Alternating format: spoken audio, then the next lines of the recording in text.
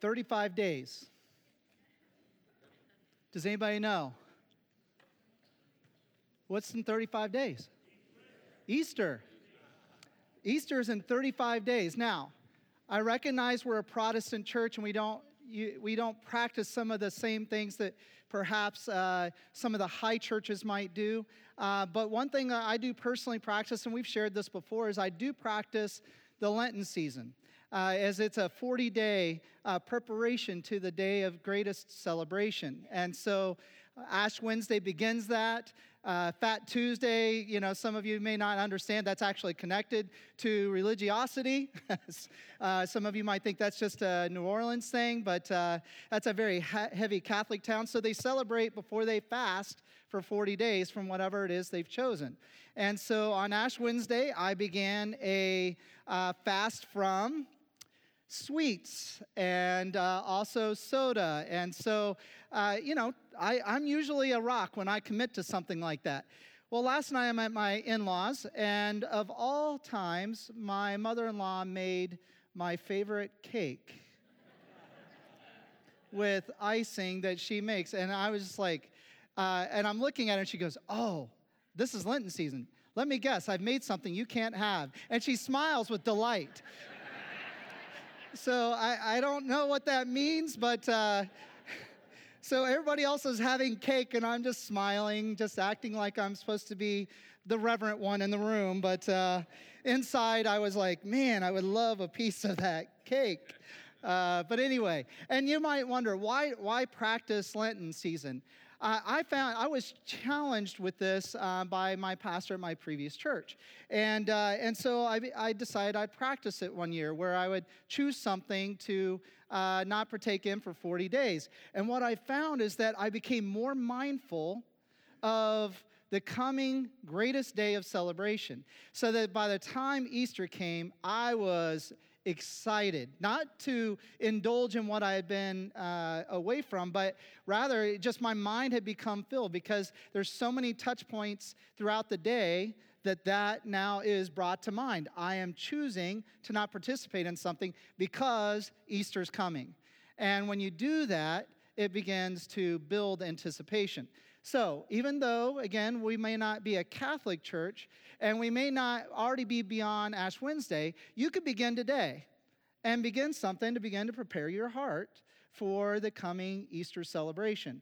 And so just an encouragement to you to consider something that you might want to fast from. I've done no bread for 40 days. I've done no caffeine for 40 days. And no, I didn't get the jitters, but did no caffeine for 40 days. I've done many different things. Some people have gone on TV fasts where they don't watch TV for 40 days. Many things you could do that could trigger a thought to begin to prepare your heart for the greatest day of celebration. And so this isn't a legalistic thing, it's a preparational thing, and that's consistent with Scripture. There are many things they did through their festivals to prepare their heart for what lies ahead. And so that's just a free encouragement. You do not have to tithe for that word that I just gave there. All right. Having said that, let's open our Bibles to Luke chapter 10. Luke chapter 10. And you already heard from Ken that we're going to be looking at the Mary and Martha moment. But this isn't the focus on Mary and Martha. This is a focus on Jesus. This series is looking how Jesus handled life, how he lived it, how he modeled it, how he interacted with people. And most of life deals with relationships. And there was a relational moment with Mary and Martha that can really relate to pretty much all of us in some facet or form.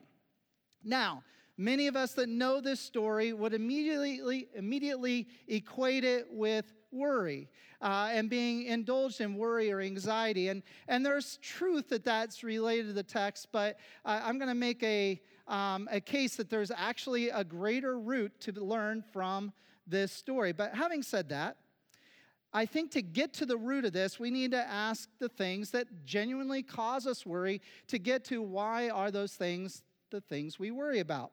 So I looked up what are the top 10 things that people worry about in American culture. This is not through the rest of the world because if you go to different countries, this list would be different. So this is in America, in our culture, what are the top 10 things we worry about. Well, I'm going to go from 10 to 1. The 10th item is our family's safety. Our family's safety.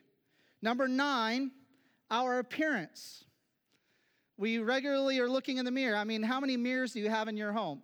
Think about it. Could you count it up? How many mirrors you have in your home? And you got to count the ones in your drawers too. So there's a lot of mirrors in our home because we're very caught up with appearance. And then how about not waking up to our alarm? Number 8. On a day like today, right, where things are changing, and I use my phone to wake me up in the morning, and that automatically calibrates at 2 a.m. when they make the time change. But I still don't trust it. And so I'm trying to figure out ways that I can make sure I don't miss Sunday morning. That would be really embarrassing. So, and I'm going to confession. About 3 years ago here at LAFC on the fall time change, I showed up a full hour early because I didn't change the time and I didn't do it through my phone. And so I was here and like, where is everybody at? So far, I haven't done it on this Sunday. This one would be the worst one. So having said that, so not waking up our alarms, number 8. Number 7 is missing a plane or bus. And if you're in Lancaster County, a buggy. Oh, I missed my buggy. I'm going to have to wait for the next one. How about relationships? Relationships can be a great stressor. And we'll get into some of that this summer, and then that'll be a series we're going to go into. But how about our own health? You know, the reality is there's a lot of things that we can stress about, and we have to check ourselves. And with having all this stuff on the internet, we can research everything. And that can cause even greater worry just by a simple headache. What could headaches lead to? Well, if you look that up, you could have incredible diseases with a headache. How about the health of a friend or relative? This is number 4. So, yeah, of course, when you have somebody that's very near to you sick, that can create great stress. I mean, when my wife and I were going through her breast cancer journey, that was incredibly stressful for us. How about being late? Now, notice this is higher than your friend or relative's health or even your own health. Is being late is probably the greater concern. And I wanted to make sure that we had images from our area. So this can happen, yes, even in our space. I thought maybe 501 would be a good one because a lot of us use that. But being late is not fun, and it doesn't bode well in the realm of your work. So number 2 stressor that we worry about is money. Yeah, doesn't surprise you, right? Money is the number 2 stressor for all of us. Now, don't put up number 1 yet. What do you think it is?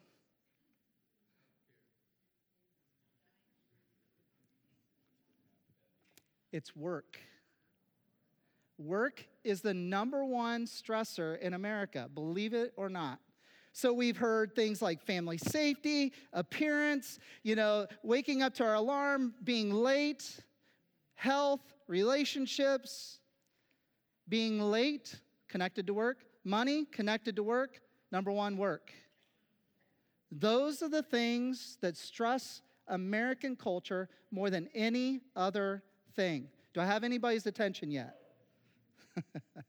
So when we go into this text, would you say it's fair that maybe we as Americans should lean in a little bit? While it is a very simple text, maybe we should lean in and be open-minded with open hearts that God might want to speak something to us today in regards to these things. Would you agree? Let's go before God now and pray for open hearts and open minds. So, Father God, in this moment, as we go into the written word that comes from your heart, I ask that as we look at your son, Jesus, and how he handled a moment with what was very common in that day is common in our day, is this idea that many things can create worry. But there are some things that we need to make choices over that would improve the quality of our lives just by valuing greater things. And so, God, I just ask that you would teach us well today, that our hearts would be open, that we wouldn't be so jaded to think that this is too simple, but that we'd be willing to hear where maybe we've misplaced some of our values and choices. Pray this in the name of your Son, Jesus. Amen. Let's go to Luke 10. We're going to read verses 38 and following. As Jesus and his disciples were on their way, he came to a village where a woman named Martha had opened her home to him. She had a sister called Mary who sat at the Lord's feet listening to what he said. But Martha was distracted by all the preparations that had to be made. She came to him and asked, "Lord, don't you care that my sister has left me to do the work by myself? Tell her to help me." Martha, Martha. And I'm going to stop there. Martha, Martha, shaking his head. Now, in this text, you have certain things at play that is just simply cultural. You've got hospitality being put front and center. Now, I want to highlight that hospitality is actually one of the spiritual gifts mentioned in Scripture. It's one of the primary gifts. In fact, in my opinion, hospitality can be one of the most effective tools for advancing the kingdom of God. It just is. So you have Martha practicing something that is listed as a spiritual gift and is valuable and important. So in this moment, she is now being hospitable to the greatest person to have ever walked the face of the earth. Do you think that you would want to strive towards perfection in such a moment? If you knowingly have the most important person on the face of the earth in your home, would you not strive for perfection? I think honestly, we all would. If this is your house and it's by your invitation that you had the most important person on the face of the earth in your home, perfection is what you're seeking after. So Martha is not doing anything in this moment by having pursued perfection, so to speak, with hospitality. There's nothing wrong with the motives in this. But this would create and induce incredible stress. If perfection is what you're seeking after in this moment because you have the greatest person on the face of the earth in your home, stress is certainly prevailing, but there's also other things going on with that. You're needing everybody in the household to ante in. You need them to kick in to be able to make that happen, because it's not just the most important person on the face of the earth in the household. It's the most important person on the face of the earth in your household along with his entourage, which was rather significant. So you know that there was at least Jesus plus 12, right? And then you've got probably other people from the household, because Martha has, this very important person. So do you think her oikos, because that's what the Greek term means, household, do you think her oikos is there as well? Yes, they're going to want to be at her home when this incredible person is in that household. So she's got a lot of people to take care of. So she needs everybody's help. Martha's expectations were being unmet by her sister, who would be the logical person to be chair number 2, the executive officer. If there's the CEO or the captain of the ship, that's Martha. The next important person would be Mary. But Mary left the kitchen.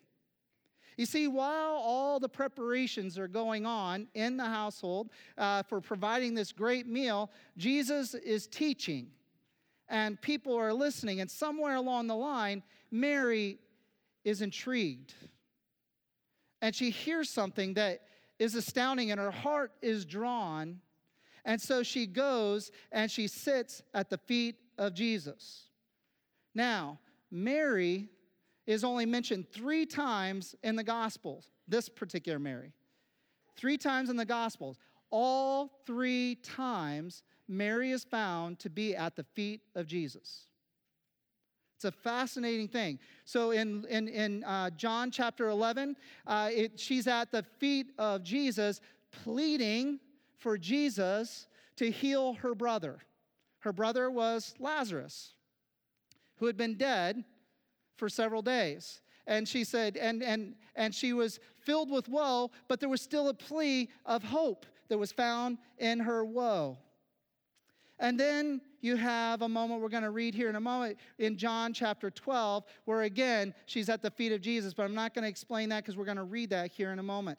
But in this moment, Mary has chosen to leave the kitchen, helping her sister feed the greatest man to have ever walked the face of the earth and his entire entourage. Sister Mary has chosen to leave the kitchen and go to the feet of Jesus. This doesn't sit well with Martha. The further she's working and the harder she's stressing out about it, she keeps looking across the room because likely this was one large room. She keeps looking across the room and sees that while she is busy working to get this meal to perfection, and she's even maybe beginning to sweat a little bit, she sees that her sister is just meanwhile sitting at the feet of Jesus. This is beginning to bother her to the point where Martha blurts out and interrupts Jesus and says something that I'm kind of shocked by. Imagine a woman in that culture, which again, you had men, it was very patriarchal. You had men, you had women, and then children were nothing. Remember, in that culture, children were the lowest of culture. So in this culture, a woman was very important to the household, but when there was a formal gathering of teaching, a woman was not to interject. But Martha did. So she broke a little bit of a cultural rule. But she was so desperate, she blurted in and does something that is rather interesting. She not only calls out her sister, but she calls out Jesus. Look at the verse again here in verse 40. But Martha was distracted by all the preparations that she made. She came and to him and asked, Lord, don't you care? Don't you care that my sister has left me to do the work by myself? Tell her to help me. That was pretty bold of Martha.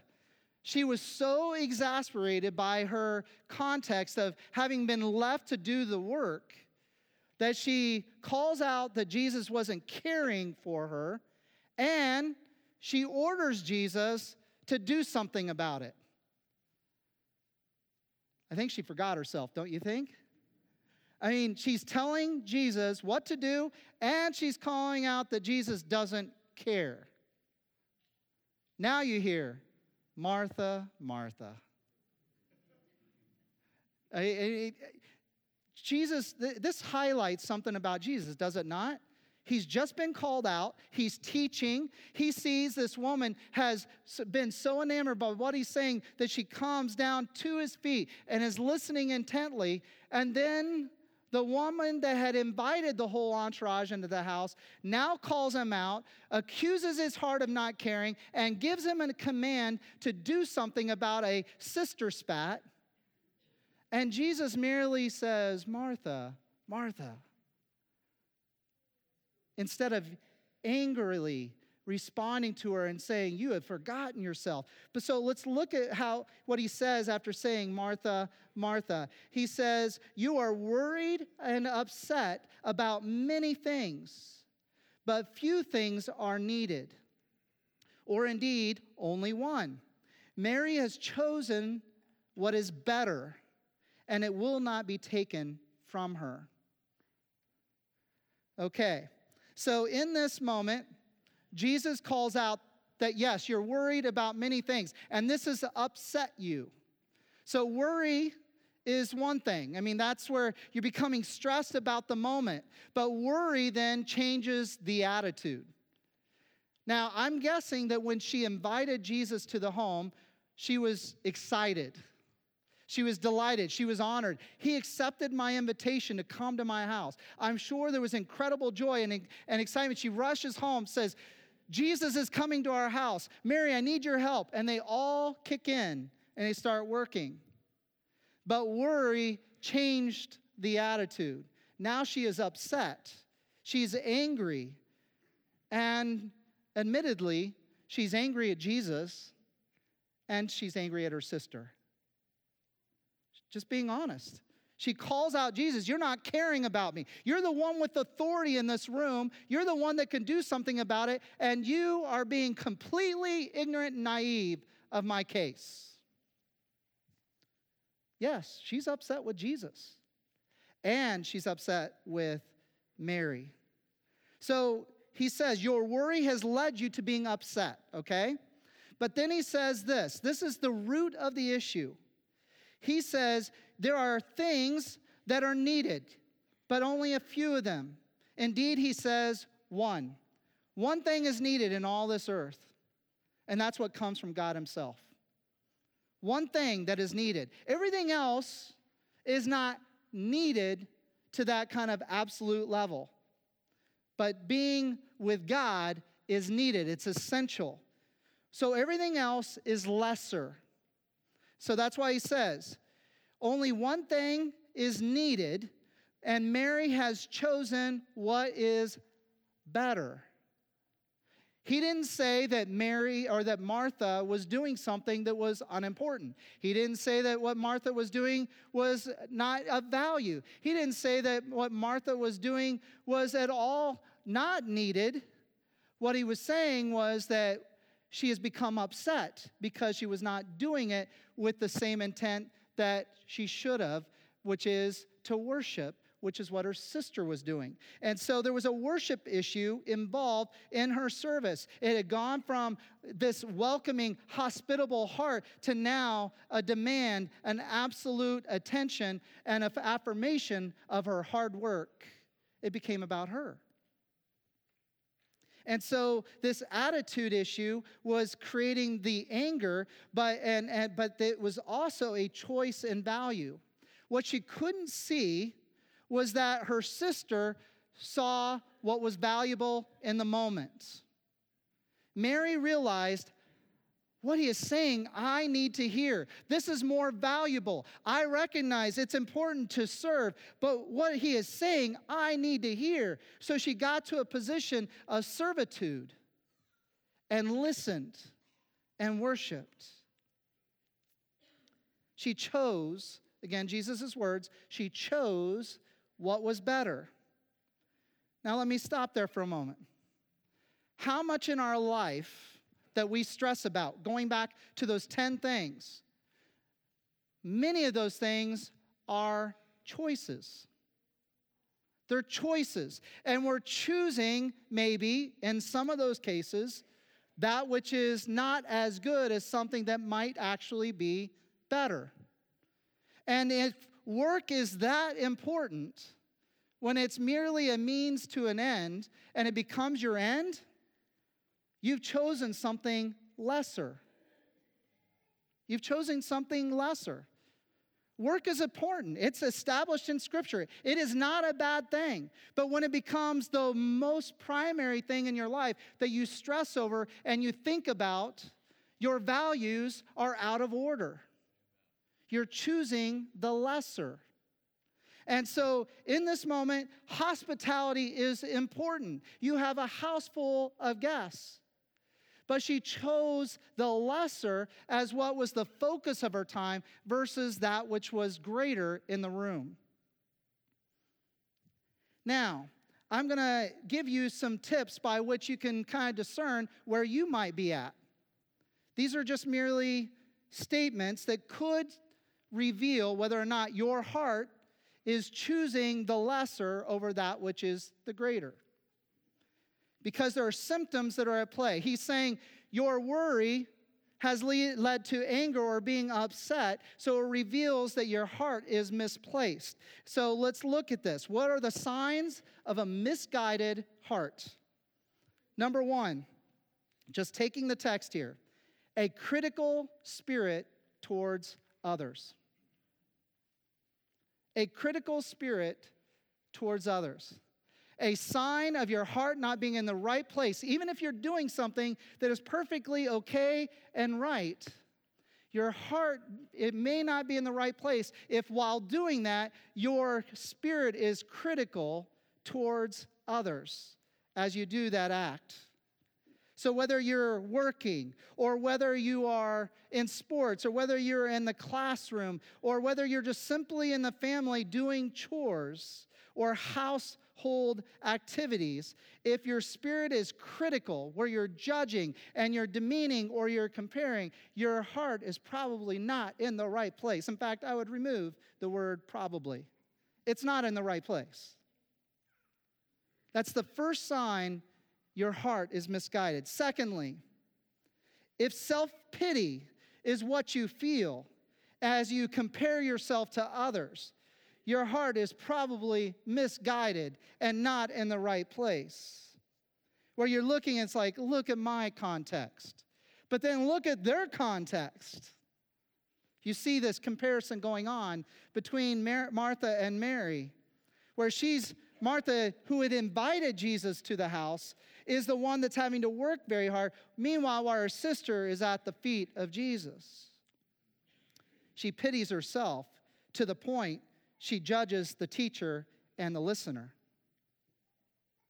Thirdly, a sign of a misguided heart, where maybe your values are misplaced and you're putting certain things in your life as being way too important for where they should actually be, is if you have a lack of peace in regards to that activity. Anxiety and worry, therefore, become what reigns in your life. If you're anxious and regularly worrying about your work, maybe your work is in a misplaced value within your life. If you're anxious and worry about your children, now that seems unfair, right? If you're anxious and you're always worried about your children, perhaps your children are in a misplaced part of your life. What if you're anxious and you're worried about someone's health to the point it's debilitating you? You're no longer able to help that individual because you've been overcome with worry and anxiety. Your lack of peace is now no longer helpful when somebody else is sick in your life. Because maybe you've chosen, again, that which is lesser versus that which is greater. And then exhaustion. You're so exhausted physically and emotionally because you put certain things in your life way too high and out of order to where you're not able to function in the better things in life because you're exhausted physically or emotionally. You see, I think we can get those things just from looking at Martha's life. She had chosen to do something well, yes. Household hospitality is essential when you're having the greatest person on the face of the earth with his entourage in your home. It makes perfect sense that she would go to the highest levels possible. But somewhere in the line, she chose something that was lesser in the response to how she was serving Jesus. Her work had become higher than her worship. I want us to turn to John chapter 12. So go in your Bibles just to the right a little bit. We're going to read the first 12 verses. Context a little bit here before we read this. Lazarus, the brother to Mary and Martha, had just seen a miracle. He had become sick, and Jesus raised Lazarus from the dead after Lazarus had been dead for 4 days. Okay, so a pretty significant moment had happened. And after this healing, this amazing miracle, because there was no doubt he was dead. He had been dead for 4 days. That when Jesus asked for the cover of the tomb to be removed, people were like, the body's going to smell. Don't do that. There was no doubt he was dead. And then he calls Lazarus out of the tomb, to everyone's astonishment. And the result was many people, At verse 12 of chapter 12 of John, says, many people began to believe in Jesus because of the resurrection of Lazarus. In fact, there's a direct tie to the mass crowds that happen on Palm Sunday that are the direct result of this miracle of resurrecting Lazarus from out of the grave. It caused a swell in the ranks of followers and believers of Jesus, which then led to the crowds on Palm Sunday. So after this moment, Jesus is now in the household again with Martha, Mary, and Lazarus. It's in their home. So these two sisters and a brother, they're now in this house. And again, the greatest person on the face of the earth with his entourage plus some are now in the room with Jesus. And so you have Martha doing the same thing she was doing before in the sense of her role. You see Mary doing similar things again as to her role, but there's something different. So let's start by reading in verse 1. 6 days before the Passover, Jesus came to Bethany, where Lazarus lived, whom Jesus had raised from the dead. Here a dinner was given in Jesus' honor. Martha served this dinner, while Lazarus was among those reclining at the table. So nothing's changed. Martha's doing the dinner. It's her role. She's being hospitable. Then Mary took a pint of pure nard, an expensive perfume. She poured it on Jesus' feet, wiped his feet with her hair, and the house was filled with the fragrance of the perfume. But one of the disciples, Judas Iscariot, who was later to betray him, objected. Why wasn't this perfume sold and the money given to the poor? It is worth a year's wages. He did not say this because he cared about the poor, but because he was a thief. As the keeper of the money bag, he used to help himself to help himself to what was put into it. Leave her alone, Jesus replied. It was intended that she should save this perfume for the day of my burial. You will always have the poor among you, but you will not always have me. Meanwhile, the large crowd of Jews found out that Jesus was there and came not only because of him, but also to see Lazarus, whom he had raised from the dead. So the chief priests made plans to kill Lazarus as well, for on account of him, many of the Jews were going over to Jesus and believing in him. Okay, context matters, right? So in Luke chapter 10 that we read earlier, Martha invites Jesus to the house. She's doing all the preparations to host this large group of people. She's busy at work. Somewhere along the line, Mary leaves the kitchen or the area of preparation. She goes to the feet of Jesus to listen. Now you have a moment where I'm sure this meal is being prepared with incredible elation on Martha's part because her brother was raised from the dead. Amazed. I'm sure she is thrilled. She's excited, just as she was thrilled and excited that Jesus was willing to come to dinner back in the book of Luke. But now there's something different. Her sister not only leaves the preparational area to go to the feet of Jesus, but she takes this jar of nard, this perfume that is used at burials. It's so expensive because the demand for it was high, because it was part of Hebrew practice that you would use that perfume as part of burial, which means that every family was in need of it, but yet it was very rare. So it was worth a year's worth of wages. So now there's an added complaint, if you will, as an opportunity on Martha's part. You're not helping me in the kitchen, and you just took our jar of nard, and you wasted it in one moment. You blew a year's worth of our wages. Is that what happened in the story? No, in fact, you see nothing of Martha complaining when there was more to complain about in this moment than there was in the earlier time when Jesus had come to their house. In fact, she praises, you see that there's joy in this moment, and it's only Judas who raises the complaint. You see, in Luke chapter 10, Mary's complaint was about work. Mary's not working. Martha's complaint was about Mary not working, and here you have Judas's complaint is about money. What's the number one stress in America? Work. What's number two? Has anything changed? In both contexts, you have a situation where the culture has valued something greater than what was present there that God saw as better, which is worship. Knowing that you're with Jesus, that's higher and more exalted. Now, Judas claimed to say, we could have fed the poor. So that was a falsehood. He could have also claimed that that was violating the Torah, which because it was a violation to use the perfume not for anything but burial. That's why Jesus says, no, she is preparing me for my burial. So she didn't violate the Torah. So he made sure that was clear. It was Judas's heart that was misguided. It was Judas's heart that was missing out on what was important in this moment. Money had consumed him, and it was even money by which he did what he was going to do later, which was betray Jesus for 30 pieces of silver.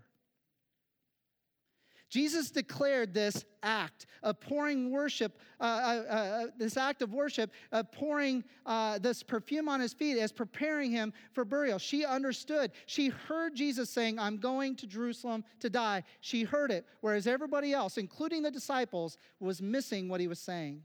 She listened well. But in this moment, you now see that Martha's service in the kitchen, if you will, has become redeemed. She is no longer in the wrong place in her mind and her service. She saw that her opportunity of providing this meal was giving opportunity for worship. Charles Wesley, one of the greatest leaders of the church in a couple hundred years ago, it was really important for you to hear this, what he said. It's not a couple hundred years ago, a little over 100 years ago. But he said this, faithful to my Lord's commands, I still choose the better part. And what's the better part?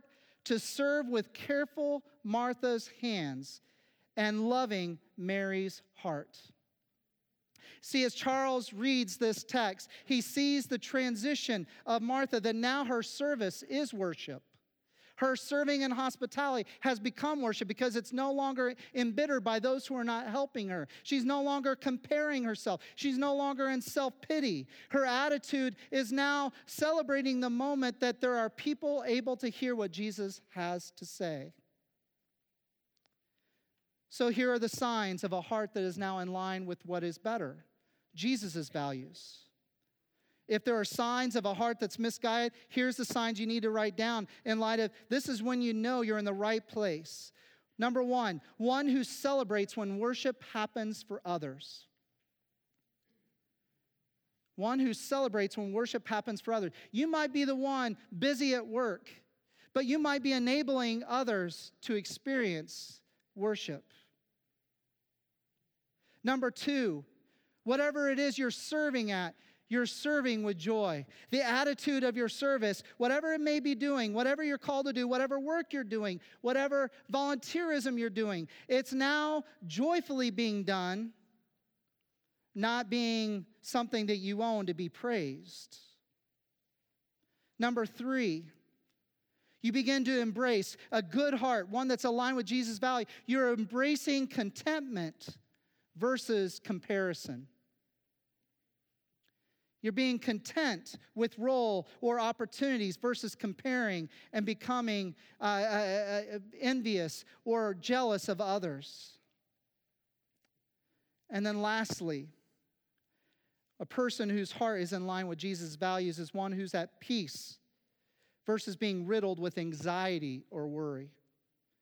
If anxiety or worry is what's riddling your heart, then whatever it is that's causing that anxiety or worry is probably not in the place that it needs to be. Something has become misaligned. Yes, there are things in life that causes stress. But in the midst of great harm or difficulty or struggle, is not worship better than worry? Because what's worry trying to do when things are difficult? It's trying to fix it. When my wife had breast cancer a year and a half ago, there were temptations along the way to worry about it, trying to fix what I could not fix. But instead, I found that I was at my best place in being able to help my wife when I was able to keep giving it over to God and worship Him in spite of our context. Trust me, the temptation to worry was regular. And the temptation to become embittered was regular. And the temptation to compare. My wife loves Jesus. Why does she have breast cancer? And meanwhile, many people who despise God do not. See where I'm going? It's very easy to misalign the heart. That's why it comes down to the most important thing, the better thing that Jesus speaks to is worship. Worship in the midst of difficulty. Worship in the midst of hardship. Worship in the midst of suffering. Valuing that which is greater and having the right attitude about the roles that we have. And worshiping as we do it. Let's pray.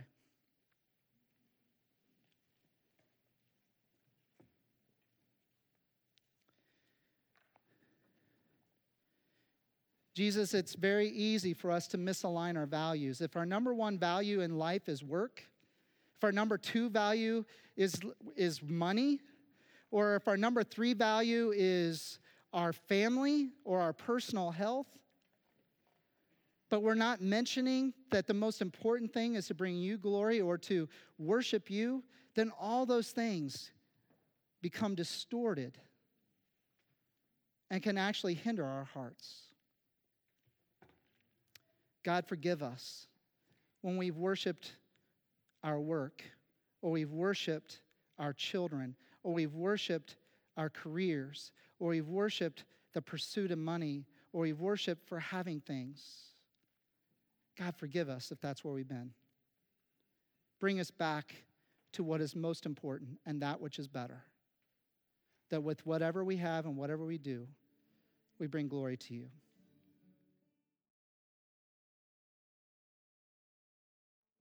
As a closing word, I read from Matthew chapter 6, verses 33 and 34, and these are Jesus' words. It says, "But seek first His kingdom and His righteousness, and all these things will be given to you." And all the things he's speaking of are the things of life that create worry. He'd said about not worrying about what you wear or what you need for tomorrow or that you have enough for tomorrow. He says, don't worry. If you seek first His kingdom, all these things will be given to you as well. So therefore, do not worry about tomorrow. For tomorrow has enough worry about itself. Each day has enough trouble of its own. So you worship today.